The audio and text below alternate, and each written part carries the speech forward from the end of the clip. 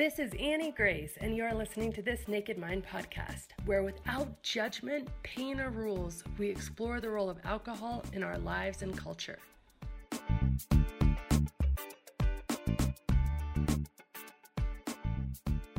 This episode is sponsored by the Live Alcohol Experiment, a 30-day science-based and compassion-led journey where you learn to develop a healthier relationship with alcohol without relying on willpower.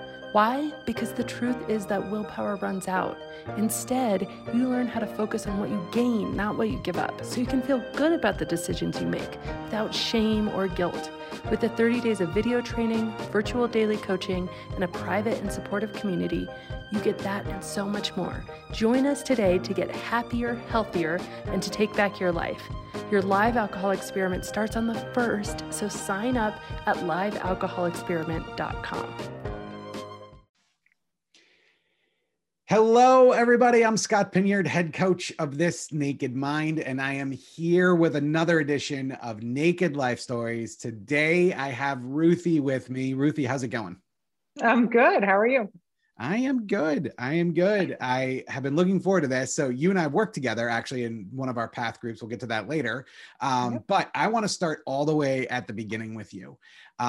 Take us back to the very beginning of your drinking journey and kind of how did it all start? And we'll just work our way through it from there. Sure. So I was never, I didn't really start drinking until college. I think I had 1 or 2 beers in high school. It never really attracted me in high school.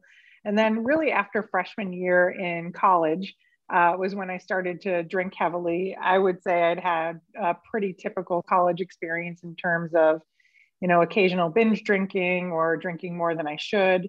And in those days, I was able to wake up fresh-eyed and able to move on, as I think many college people do, or many people at the beginning of their drinking journey do.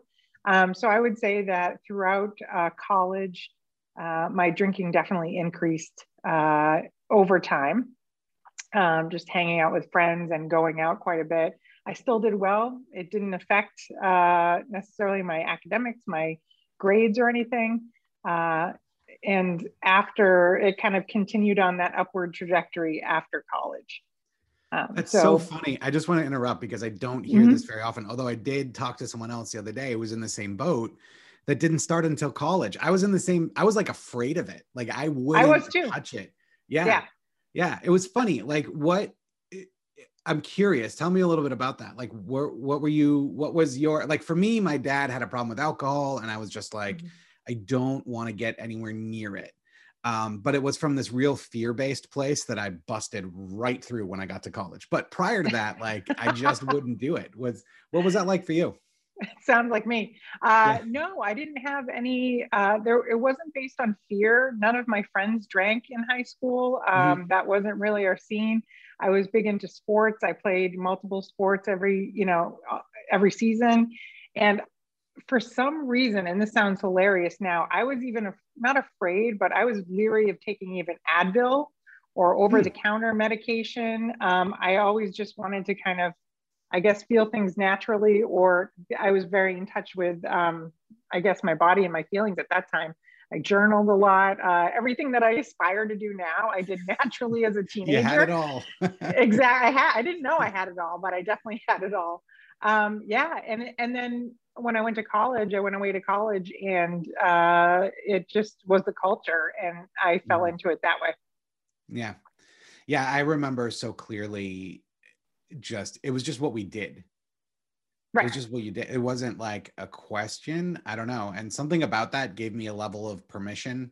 Like in my head, I kind of think I always knew I was going to drink in college, but until then, I don't know. So anyway, sorry to derail your story. So you're in college, you're still successful, but that's when you started drinking. Yeah. I mean, and honestly, I didn't really start drinking very much until sophomore year. I didn't drink very much in freshman year at all. I don't know why. I didn't hang out with people who drank heavily. And then, sophomore year kind of took off. And it's just something that everyone did, right? So we would, go to parties or just hang out in the dorm room, typical college stuff. So I would say that, and it was one of those things where I definitely wasn't the worst out of my friends. And so you kind of compare yourself and gauge yourself towards other people. And, I was just doing what everyone else was doing. And so I didn't think anything of it. I didn't even think twice about it. And then in between, when I graduated college in 2000, I spent a couple of years working before going to law school. And my drinking continued when I was out of college pretty heavily, but probably, after a while during that period, you get the 9-to-5 job and you're like, oh boy, this is like what real life is all about. Wait a minute. Yeah. And it kind of lost its luster a little bit. Sure. But I still was drinking heavily, particularly on the weekends. It kind of continued. And then when it really started to uptick was in graduate school, in law school. Yeah. And I started law school in 2002, graduated in 2005. And I remember very clearly when things started to increase.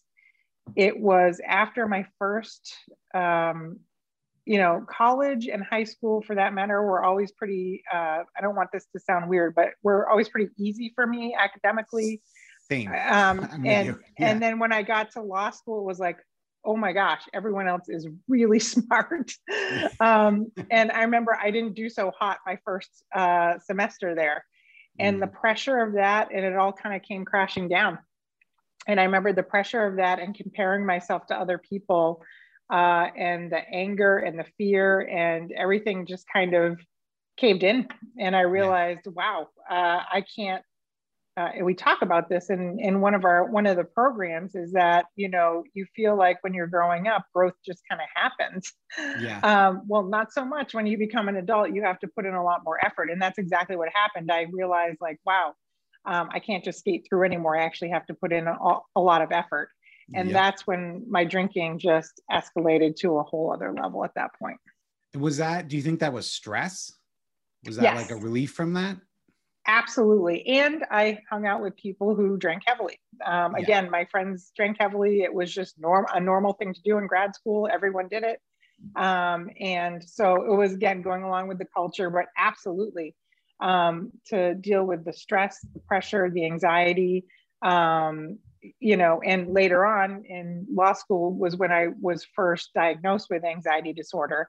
And so that played a big factor into it too. And instead of dealing like I did when I was in high school, instead of dealing with those strong emotions by journaling, by whatever else I did, I really turned to drinking to try and just black it out or, like push those feelings down. And it didn't work out so well. Yeah, I get it.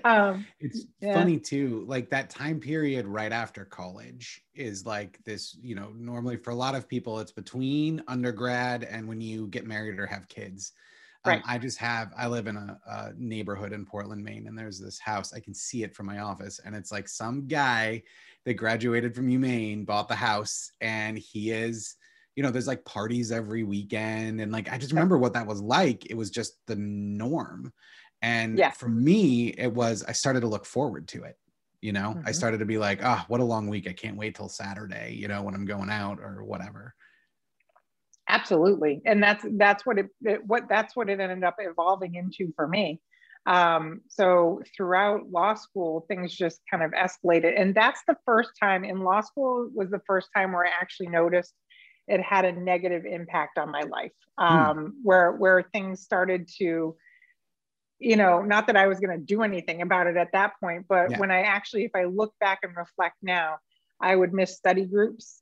I would always drink way more than other people and always be the person that people had to take care of. People would get mad at the amount I drank or just my behavior. And so looking back on it, that's when it actually started to affect my life in a negative way from my perception.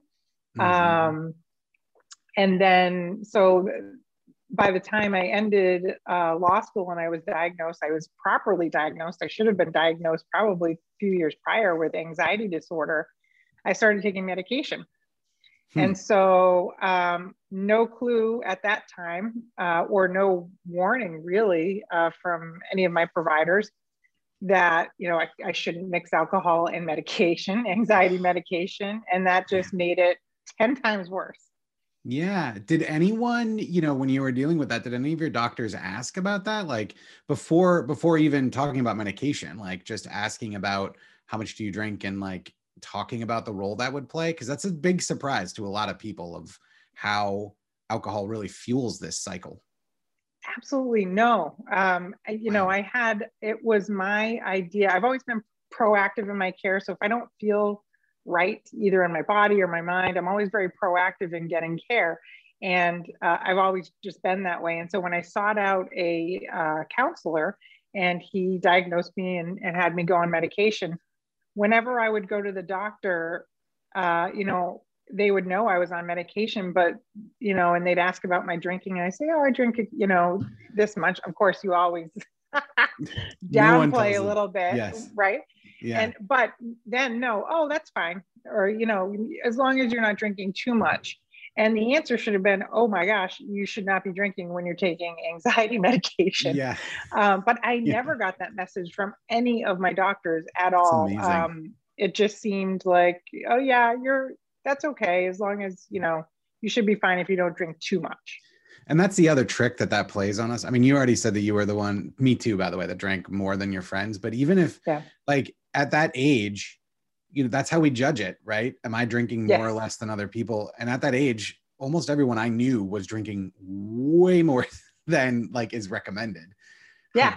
Absolutely. Yeah. All of my friends were. And by the way, it wasn't like I was acting out of character or differently from my friends. My friends were all, you know, the same way. But the combination of the stress, once you get going, you start drinking too much, can't stop that cycle. And then by the end, by the time you add in the anxiety medication, it heightens the effect of the alcohol and vice versa, and makes your medicine not work. Yes. I had no idea. It's like pouring fuel on the fire, right? So and I wasn't even aware of that interaction until many years later. Yeah. Man, so you're diagnosed out of grad school, and then what? Tell me what happened after that. All right. Well, pretty typical, I think. I met my husband in law school, and we were engaged, and we got married about a year after law school.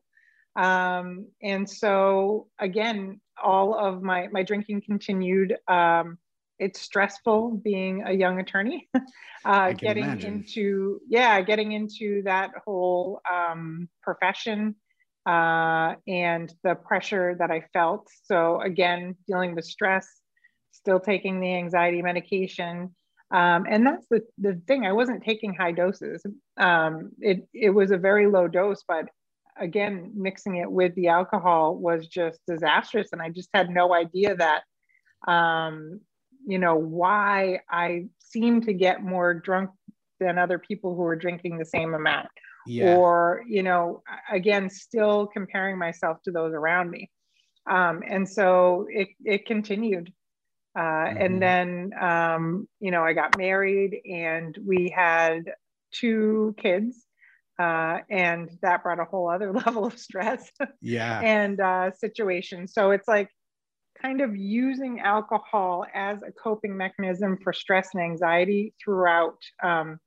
But life happens and things keep happening. And so I was doing the best that I could with the tools that I had at the time, which was alcohol. And that was the only way that I knew how to de-stress and to kind of quiet my mind. So during this time, was there ever a time when you're like, "Ooh, I got to change this," or did it still feel like? No, I know we're not through your story, but I'm just curious, like as you're going through this, because what happens to so many of us is we have these little like thoughts every once in a while that we'll just kind of push away. Like I remember very clearly, right after I graduated college, there was a time I was living in New York. I was living alone, and I remember. I don't know why I remember this, but just standing I was in a basement apartment in Queens. And I remember being in there and like just having this thought, like, it's probably not good that I'm sitting here drinking scotch underground every night. And then I was like, I'm going to forget that. And it was years later, I actually made the change. I'm curious if you had any of those experiences.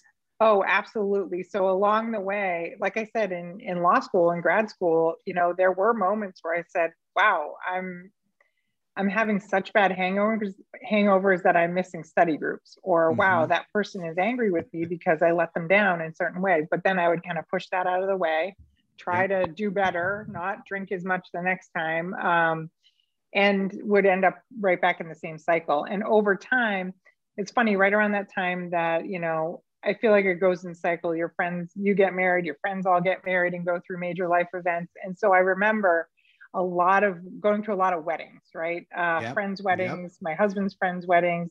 And that's when I really started to notice, that things should probably change. Going to those big events and, using them as an excuse to completely over Mm-hmm. drink. Yep. But because that's what everyone does. They go to a wedding and that's what you do at a wedding, you drink. And I mean, Yes. yeah, that's those kind of things would pop up over time, but especially at the big events like friends' weddings and things like that. I think it's interesting with that process. And I hear a lot of people come into our programs talk about it and they blame themselves, right? They're like, oh, this is me. Like there's something different about me. And they never Mhm. want, no one ever looks at like, oh, maybe it's alcohol's fault, right? Maybe this is Right. actually an addictive substance. And that Right. keeps us stuck, right? And then we look for Yes. those excuses. Yeah, man, I've been there. I know exactly what you mean. Yeah, it is. It's true. And that never once did I question, like, oh, maybe I should stop drinking and that would make me feel better.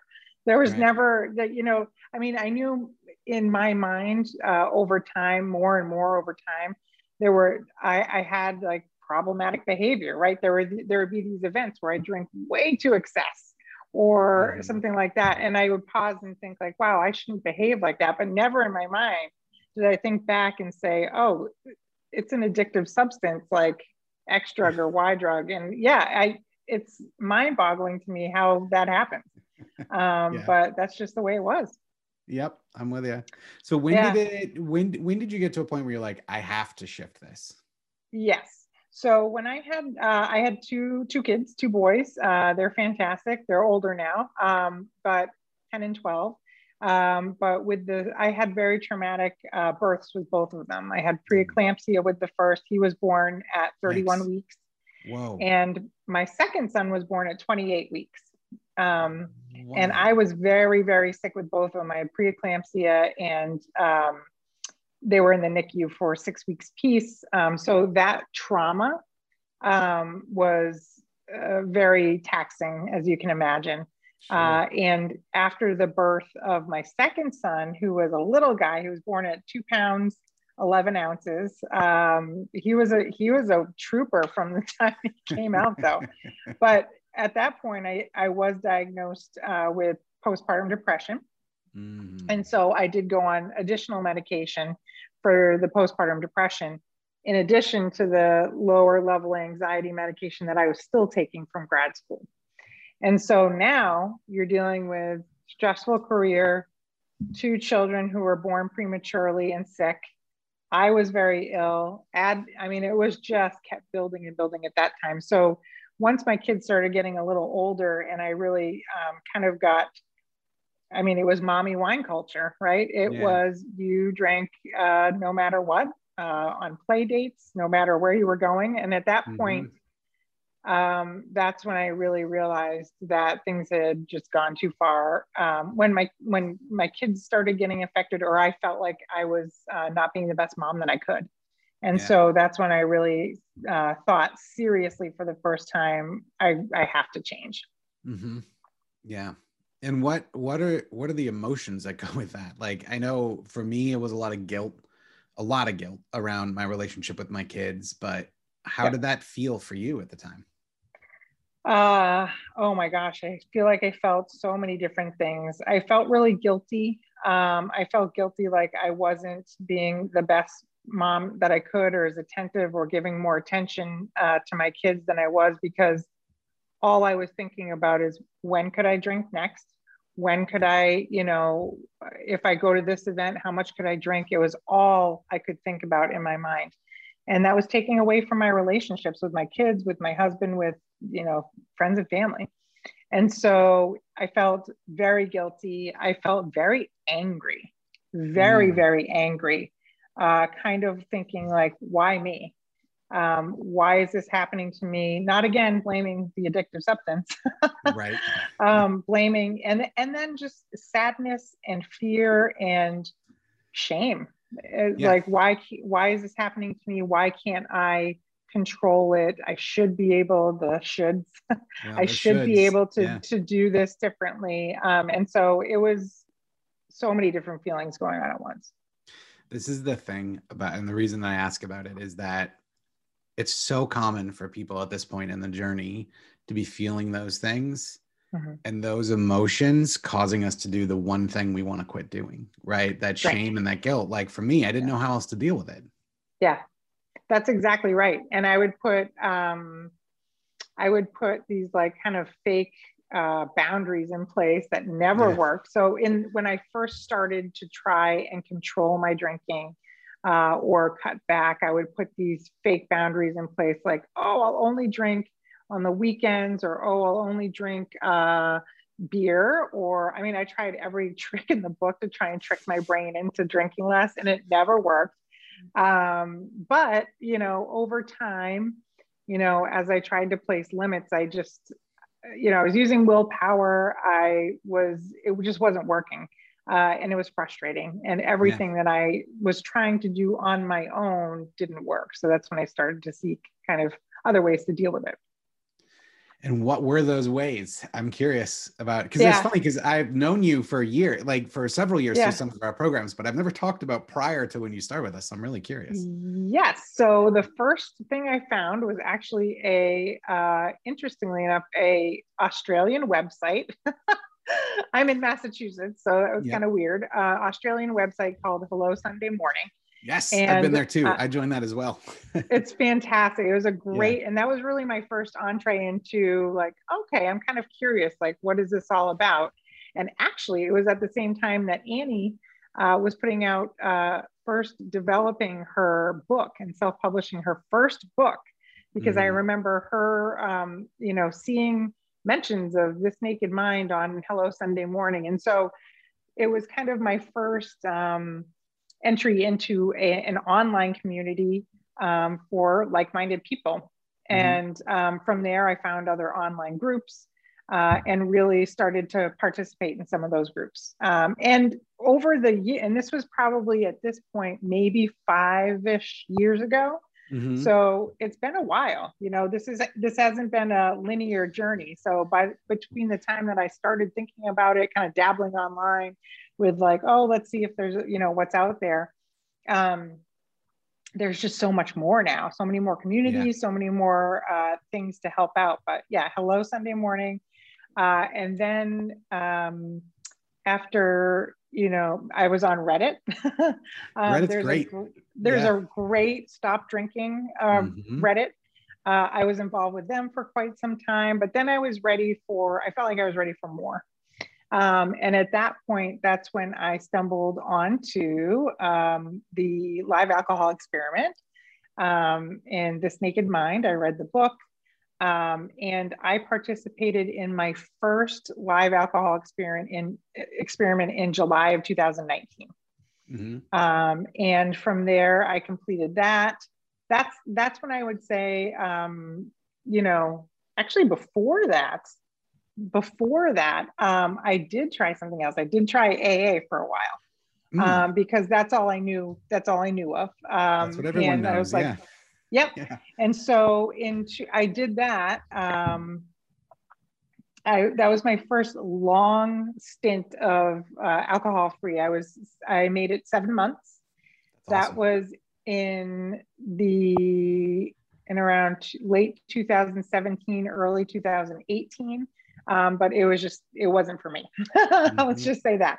For a young woman, I just didn't feel like the approach was for me or sustainable over the long term. And so, I had my 7 months and then I fell back into it. And that lasted for about a year of me just struggling, trying to find something that I wanted to, how I wanted to approach this. And, I'd have stints for a week, couple weeks at a time, go back to it until July of 2019, that's when I would say things just have really improved dramatically since doing my first live alcohol experiment. Mm-hmm. What changed for you during that? I'm just curious, like, what was the shift there? What was different? Yeah, I think it was, well, first of all, I think it was the format. It was the material. So never before, like the other online forums were fantastic for information, and particularly for helping me understand that I am not alone in this journey, that there are communities out there, because at that time and still today, most of my friends are pretty heavy drinkers. And so I felt so lonely. And by going onto these online communities, it really helped me see that I'm not alone.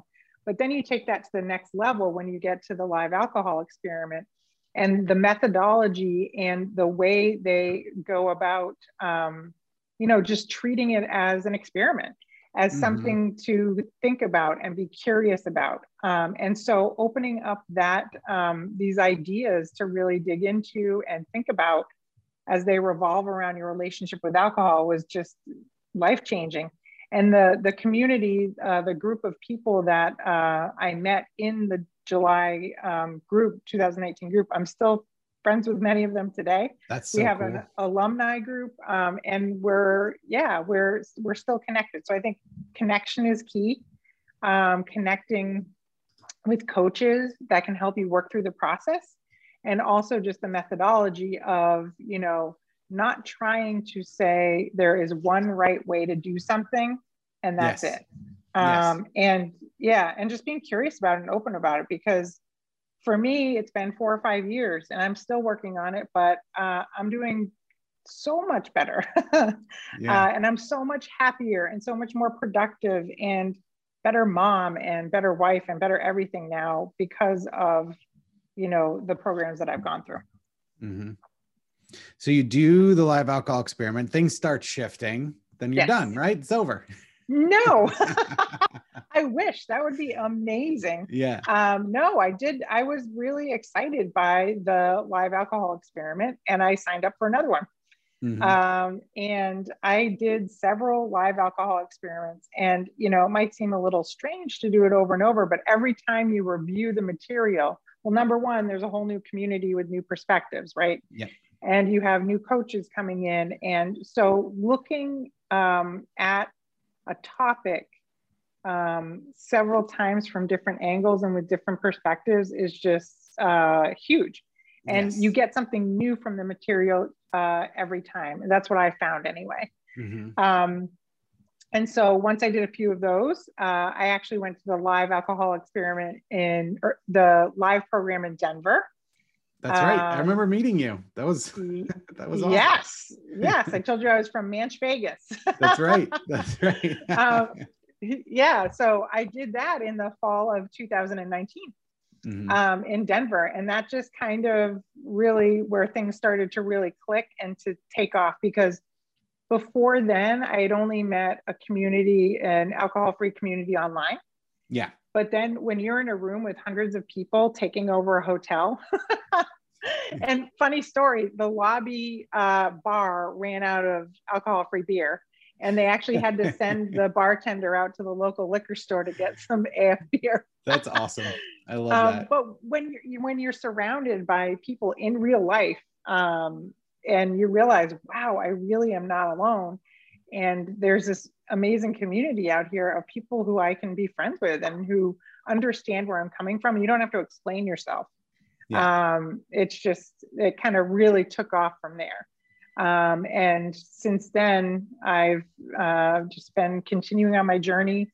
And I ended up doing 5 live alcohol experiments. By the end, I was more participating. I've mentored live alcohol experiments a few times now on the other side of things.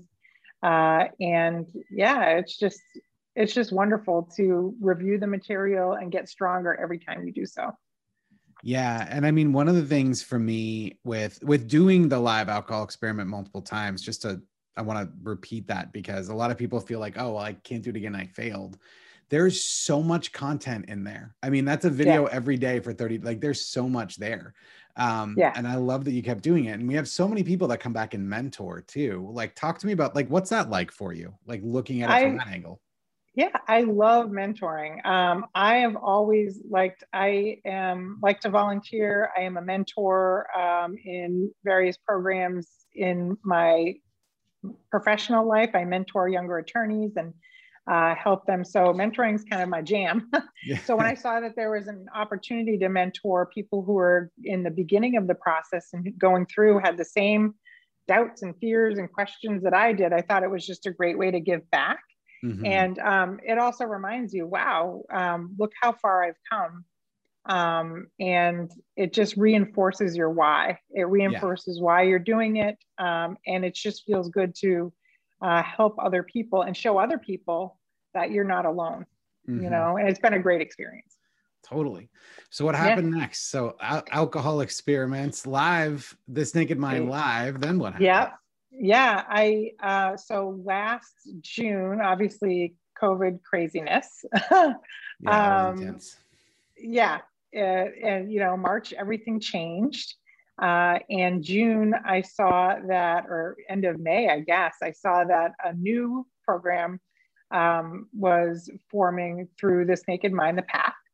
And since I had had such success and was really, the methodology and the teachings really clicked with me, I thought, you know what, I'm having a whole new set of issues with homeschooling, quarantine, isolation. And I said, I really need something to keep my motivation going. And actually the last live alcohol experiment that I did was in March in 2020. And then everything hit the fan with COVID. And it just, the game changed, right? And so I decided that I really wanted to invest more time in myself and in my recovery. And so I gave it a shot. And I signed up for the Path. And I was in a coach-led group at first in the Path and did that until September and kind of graduated. But learned new materials, you know, really did a deeper dive into, you know, the subconscious and the relationship between, you know, alcohol and the brain and just how it all works. And it's like a continuation of the live alcohol experiment and a deeper dive into why we do the things we do. So, and go ahead. Sorry, I interrupted you. I was going to say, so fast forward till today, I'm still in the Path program. Still in a coach. I had you as a coach, obviously, for since September through the beginning of this year. And it's just been life-changing in that really spending time on the material and learning new ways to think about things, getting that personal connection with the coaches has been so key. So I've never been coached before in my life. I never would have hired a coach. Right. But the idea of getting that attention and thinking about things in a way that you never have before is key. Yeah. And I'm interested as like, you're still on the Path now, but you're pretty much alcohol free. So like, what are you doing now? What are you doing on the Path? A lot of things. So one of them, again, it all comes back to connection for me. And so the group of people that we have now in my small group they've become my friends. I mean, we've been in the same group since June of last year, or I've known the same core set of people. And so the connection that I have there is like, I feel like I have a whole group of friends that I can talk to about things. We're planning our first world tour. That's awesome. There's some of them in Australia, some in Europe. So we're trying to plan a world tour. But yeah, just connecting with them now at this point, reviewing the material that we've done, because again, when you go over it again, you see it in a whole new light. And so we might not be focusing on alcohol necessarily now, but life happens, right? And so things come up, and being able to apply the lessons you learn as they relate to alcohol to other areas of your life is fantastic. Yeah, I always, one of the things that struck me with this journey was that one of the best ways to like really put alcohol in my rearview mirror and keep it there was to keep growing, keep going, and I think that's something that you and your friends on the path in our group, I think did really well, which was like, all right, it's maybe not we're not maybe totally alcohol free, but we're still reaching out in these other places. We're growing in these other directions. Doing that changes our perspective, which makes alcohol even smaller and more irrelevant. Absolutely. And that's what I would say now, that I rarely think, am I 100% all the time? No, but I really do feel that it is small and irrelevant. And if I look back to where I was when I first saw that Hello Sunday Morning, it's like a whole new life, It's like I'm a whole new person. And for example, now one of my big domino, now that I've kind of tackled the alcohol and made that small and irrelevant, I find that I have the energy and the interest and the desire to tackle other things. And my big thing that I'm working on now is exercise. And if I was still drinking the way I was, I never would have time and energy to invest in an exercise routine. And so that. It just affects everything, it's really like a chain reaction. Awesome. This is such a cool story. We're running up against time, so I want to ask you this question. I love asking people this because it's fun. So if you could go back to the Ruthie who had just started college, and you were just, picking up that first drink, or maybe sophomore year when it picked up a little bit for you, you could say something to the Ruthie of back then. What would you say? Oh boy. I'm not allowed to shake myself. You can do that. That counts too. Don't do it. I guess I would just tell her, you know what? You might not feel it now, but, in those times that you do feel stress, and down the line when you feel stress, find other ways to cope with it. Drinking doesn't have to be the solution. You can, cope with those stressful events and unexpected events in a much better way than drinking. And I would tell myself to find things that bring me joy, because in that joy, if you can find other activities, like I do coloring, I do, walk my dog, I do so many other things now that I never enjoyed before because that time was taken with drinking. And so I think I would I would tell her to find a few things that bring you joy and turn to those in times of stress. I love that. That's perfect. Well, Ruthie, thank you very much for taking the time. You're welcome. Today, it was good catching up with you. And to those of you listening, thank you for listening. We'll be back again soon with another Naked Life story. Take care. Hey, I'm so excited because we are literally just about to start another live alcohol experiment. And if you don't know about the alcohol experiment, you need to literally drop everything right now and go to livealcoholexperiment.com. Here's the thing. This is a 30-day challenge, and it's designed to interrupt your patterns and put you back in touch with the best version of you. You'll know it's that version that's living the most joyful life, that version that doesn't need alcohol to relax or have a good time, and that version that's having more fun and is more peaceful than ever. Again, it's just a 30-day challenge. It's live every single day. It's starting on the 1st, so hurry up. Join me at livealcoholexperiment.com. And as always, rate, review, and subscribe to this podcast, as it truly helps the message reach somebody who might need to hear it today.